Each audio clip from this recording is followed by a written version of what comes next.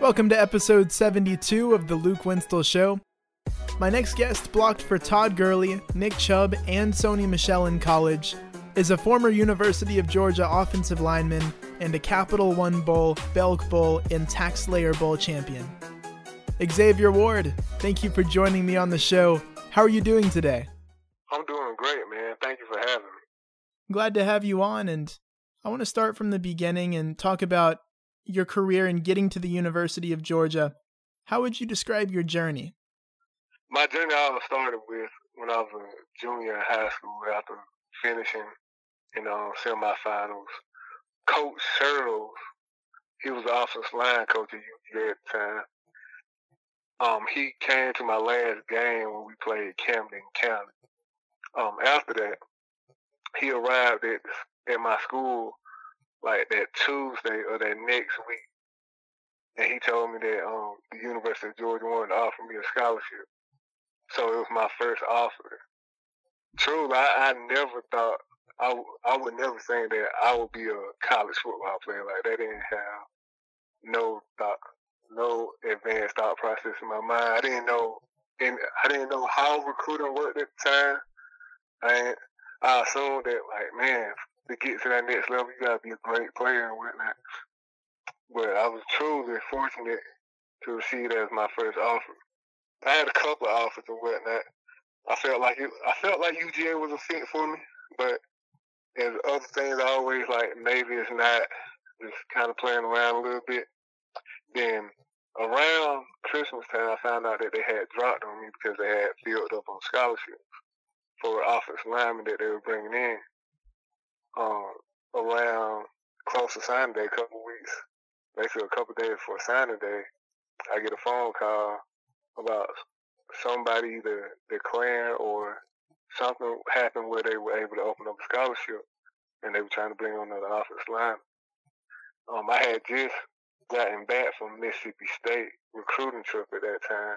My high school coach called me in his office and was able to ask me, like, which school did you want to go with. I knew at that point in time that I felt like UGA fit me before any other school. And also, during my official visit at Mississippi State, a defensive end named Ray Drew gave me a call, and he was basically selling me on Georgia, like, hey, man, all the South Georgia guys, we all going to Georgia, man. You might as well come along. And that's basically it. Like, after that, I was convinced, like, yeah, a lot of my friends going, I feel like it's fit for me. I think we can make this work. That's interesting. Yeah, I remember watching Ray play. How many calls like that did you get from different people that are your peers and your other players trying to get you to go to a certain school? A couple different guys at different schools would hit me up here and there. But I had developed a relationship with, like, the guys in South Georgia that played, like, near me, and finding out that they were all going to the same school kind of brought that sense of community that I wanted to join in. Now, also, like I said, I felt like UGA was the best fit for me, for my mindset, my attitude. Was able to, whenever I got healthy enough, I could compete or whatever, just to try to win. Once you got to the University of Georgia, what was your favorite moment playing there? I would say my favorite moment was 2012, the first game of the season. We were playing the University of Buffalo. Khalil Mack played on that University of Buffalo team, but he was actually suspended at that time. So we played against Buffalo. During the game, John Thieves had gotten hurt, so I had to step in, go in the game and step in. And on the first play, it was a power play. Me and the guard doubled to the linebacker, and Todd Gurley was able to run behind us and immediately go in for a score. So that was one of my favorite plays at UGA. Yeah, I know there's a famous picture from Todd's celebration at the end of that play. Oh, yeah, Todd. A lot of great talent. Todd Gurley was a phenomenal athlete. And that was when he started to break out, right? Right around that game in that 2012 season? Yes. That game basically popped off the season. Um, basically, as the team, I'll say the team goal was to make the SEC championship and win the SEC championship, and also try to get a national championship. And that was basically his breakout game. After that, then it was like going by all she wrote, and Todd was becoming getting better and better with time. The team, the offense was going better and better with time. The defense was playing really good. We had a couple bumps and bruises here and there. But overall, in 2012, we were able to have a really good season, making it to the SEC championship, losing to Alabama, but going to the Capital One Bowl and being able to beat Nebraska. Definitely. Now, I'm wondering, as an offensive lineman, what was your first impression of Todd Gurley? First impression of Todd Gurley, I would say he was very playful, and very joke around, relaxed guy. How Todd is on the field, similar to how he is in like daily life. Todd, and he was very humble, very humble. I remember having a conversation with him during his freshman year. He's like, man, I hope I just make it to 800 yards this season or something like that. He did not expect the success that happened to him, but he deserved it. He worked hard for it. He was a really good player, and he continued to grind. He does that to this day. He never stops working.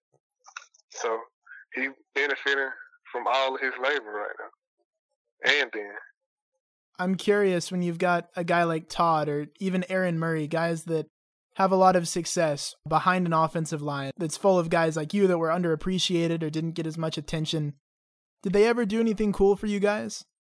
Yes, actually. I remember in 2012, Aaron Murray would get the offensive line ice cream every Sunday after we won the game.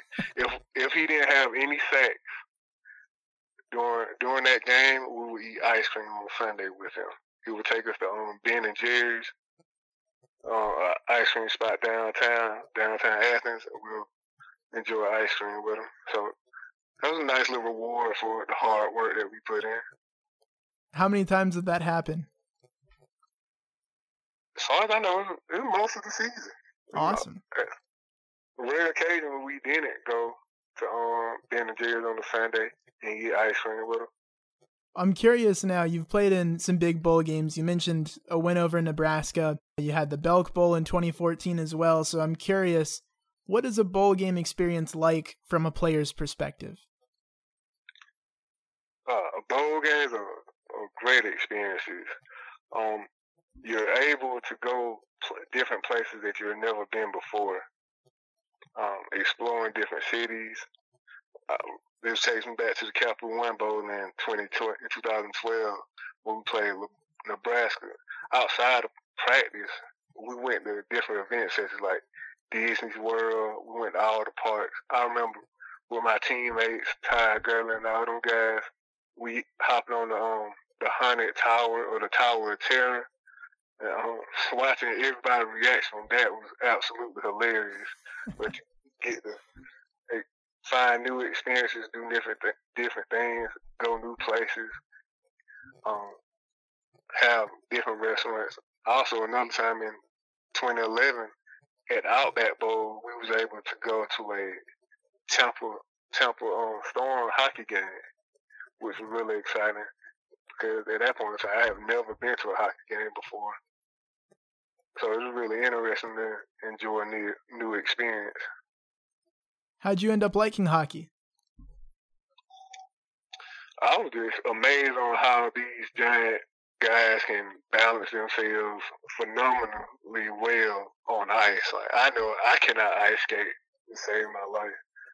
Probably can barely skate, but Yeah. For people to be doing all types of tricks and like so well practiced to ice skate while playing a physical game, it amazes me. I commend them for that effort. What was your favorite city that you played in for a bowl game? I would say Orlando. Orlando's really nice. Like going to Disney World, the second time in my life that I ever went to Disney World. Time before that, I was just a young child, but at that point in time, in 2012, I was able to enjoy the full experience and hopping on rides with my friends and whatnot. I just loved Orlando. Now, I've heard that the players get gifts and perks and sometimes a spending spree or something different in each bowl game. What was your favorite gift or perk? Oh, man, so many great perks, I would say. I don't exactly remember the bowl game, but we would have, like, Best Buy gift cards, get all types of different stuff. During the Belt Bowl, we had a belt shopping spree.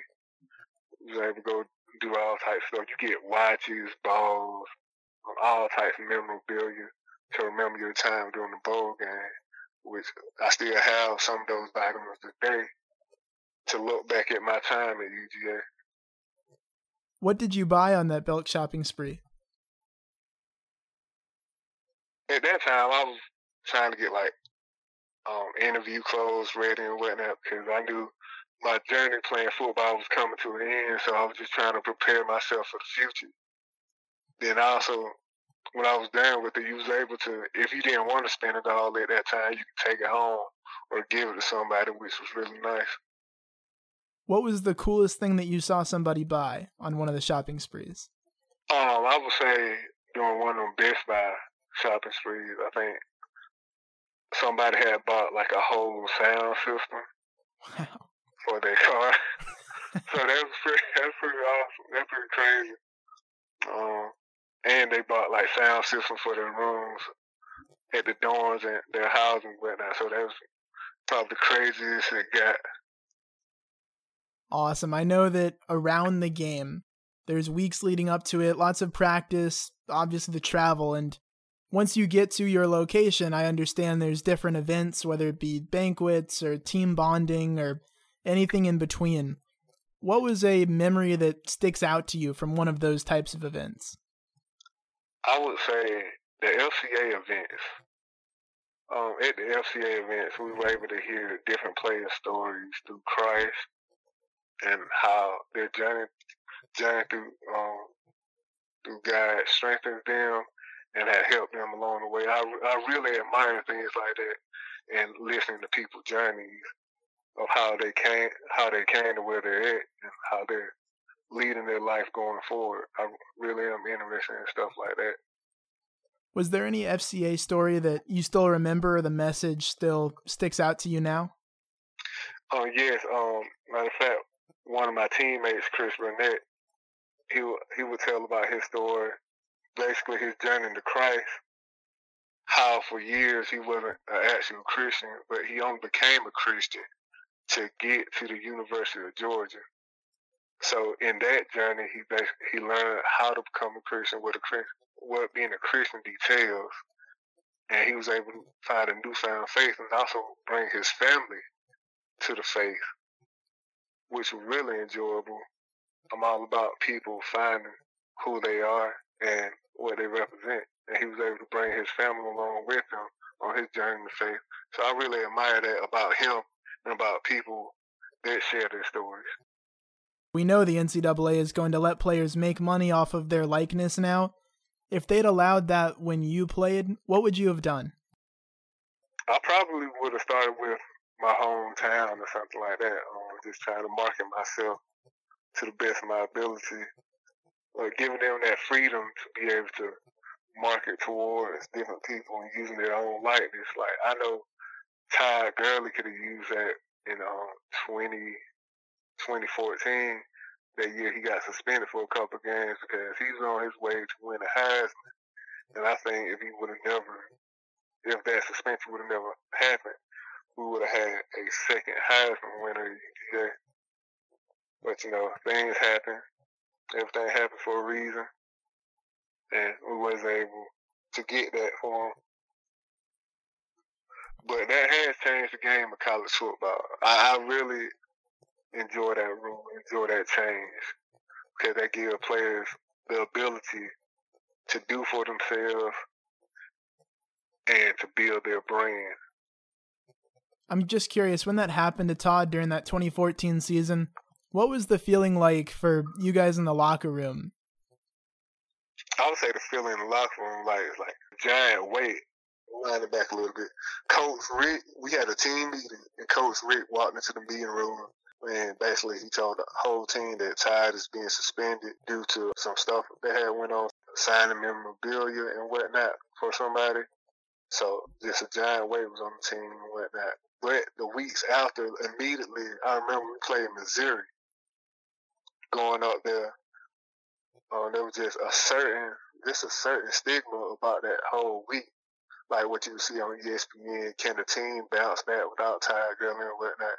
And we was able to beat Missouri pretty decently that week and as we were beating Missouri, everybody on the team would hold up 3 because we believed in Todd Gurley. He was our brother, and we felt like that he should not have been suspended for something that it's really meaningless and don't have nothing really to do with football, especially college football. It's just him trying to build his brain. But we was able to beat Missouri after that game immediately. The team responded really well, able to have a strong stretch until he came back. Just kept on going. I'm curious for what you're thinking about the UGA football team and program heading into 2020. Do you have any predictions or any expectations?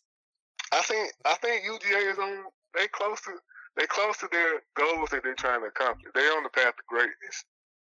From what I watched last year, one more dynamic receiver. They're about one receiver away from the goals that they're set for. They're really close. Now, I'll tell you a funny story. In 2019, during the SC Championship, I had the misfortune, I had to root against UGA because my little brother played for LSU on that championship team. So it's like basically a battle within myself. Like I'm trying to cheer for both and just like, I don't know what to do. It's just craziness. It's craziness. But I think they're about one dynamic receiver away. I'm sure they got plenty of people to replace the guys that in draft and whatnot. Just them getting their shot, and hopefully, if the season does happen, I also think about like what if the season doesn't happen, what happened to those guys? It might be like this, like their senior year and the freshmen coming in. Like, will that year still count, or will it be held against them? Just a lot of questions on what this season may transform. Now I want to head into our rapid fire section. Got 4 questions for you. First off, outside of yourself, who do you think is the best offensive lineman that UGA has produced in the past decade? In the past decade? Yes. I would say Xzavier. I was a senior when he was a freshman, and I instantly saw greatness in him at that point in time. I knew one day he was going to go first round because he just had that demeanor about him. Who is the most talented guy you ever had to block, whether it was a game, a practice, or a scrimmage? Most talented guy I had to block, I'll say probably Leonard Floyd. Leonard Floyd was an outside linebacker. Phenomenal pass rush moves. So one of the best pass rushers that I have ever faced against, game or practice. What's the biggest positive to come out of quarantine for you? I would say my ability to reach out to people, check on people. Also trying to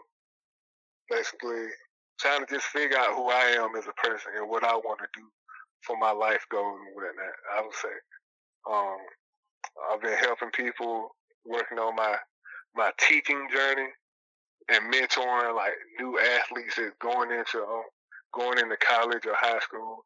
I spend my time mentoring young men in high school, just basically trying to be as big as a healthy community as possible. And finally, what does life after football look like for you? Immediately when I got done playing football, I wound up going back to my hometown, Moultrie, Georgia, where I was able to work with the YMCA, with working with young children. And I did that for a number of years till finally hopping into the school system last year as a paraprofessional. This year will be my first year of being an actual school teacher. I never expected to be a school teacher or anything. If you would have told me I would have been a teacher when I was in college, I probably would just walk past like, nah, I don't see that happening at all. But it's crazy how life takes us through different journeys and whatnot. So I'm excited to see what happens in the future on this teaching journey, to see if it lasts forever, then that's great. If a new venture pops up, then that's awesome too. What do you teach? I'll be teaching special ed at an elementary school. Awesome. And what led you down that road? Well, when I was in college, I knew this principal back in my hometown, and I kept in contact with him for years and years. He was like basically one of my mentors when I was in college.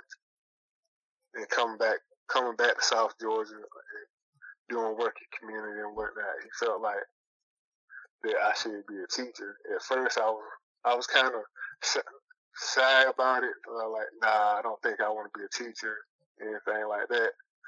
But my journey in life, I have always worked with children. So I feel, and children are truly my passion.